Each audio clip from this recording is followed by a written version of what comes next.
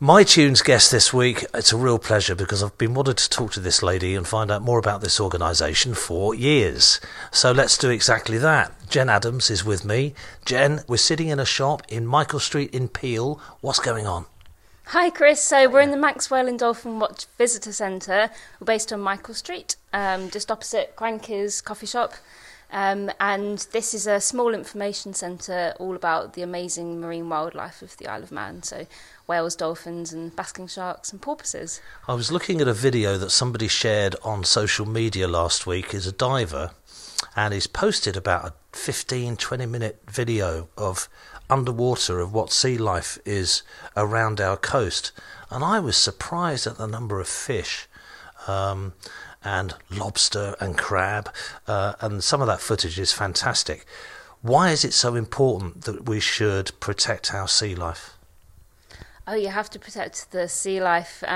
So dolphins and whales are top predators, so they are a really important indicator species to tell us what's going on in the environment in which they live. So if our Manx species come back every year at the months that we're expected to see them, and they're in good numbers and they have lots of calves with them, then that's an indicator that the marine habitat is good and is stable.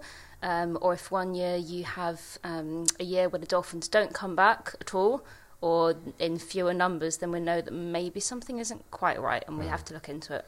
And that could be such as water quality maybe, or lack of food for them? Absolutely, it could be as simple as lack of food, boat disturbance, any sort of pollution or litter or something like this. Later in the week I want to talk about our two little Manx superstars. We'll talk more about those on Wednesday or Thursday, because whenever they appear in Peel in the Bay, it always gathers an audience. They love them, and we're so lucky to be able to see them, but that's for another day. Tell us about yourself, Jen. Manx born? No, I'm not Manx, unfortunately. It's okay, I'm not either, don't worry. We're in the Come Over Club. So I'm from the southeast of England. I was born in Kent, and then we moved to Surrey, next to Gatwick Airport, when I was about 11. And I came over here when I was 22. Okay. And why did you move to the Isle of Man? I came over for Maxwell and Dolphin Watch. Oh, okay. I was a summer intern, so volunteer for 4 months. So came over 10 years ago and just fell in love with the place and fell in love with the group. And my partner Tom, who was running Maxwell and Dolphin Watch by himself at the time, just like a one-man band, he was doing all of the research side of things, but he didn't have much experience in the way of like outreach and education, but that's where my background lied.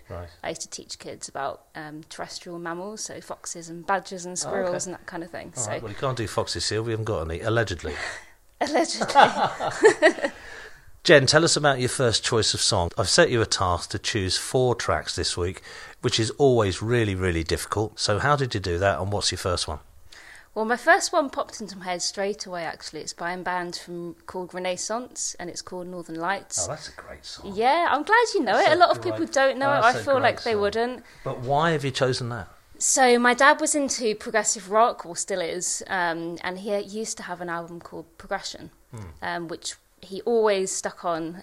We always listened to on vinyl, and there's all these crazy songs, and a lot of them I was a bit freaked out by and that kind of thing. And then the second to last song on the album was this beautiful song, Northern Lights, and I just absolutely loved it. And it just makes me think of my dad.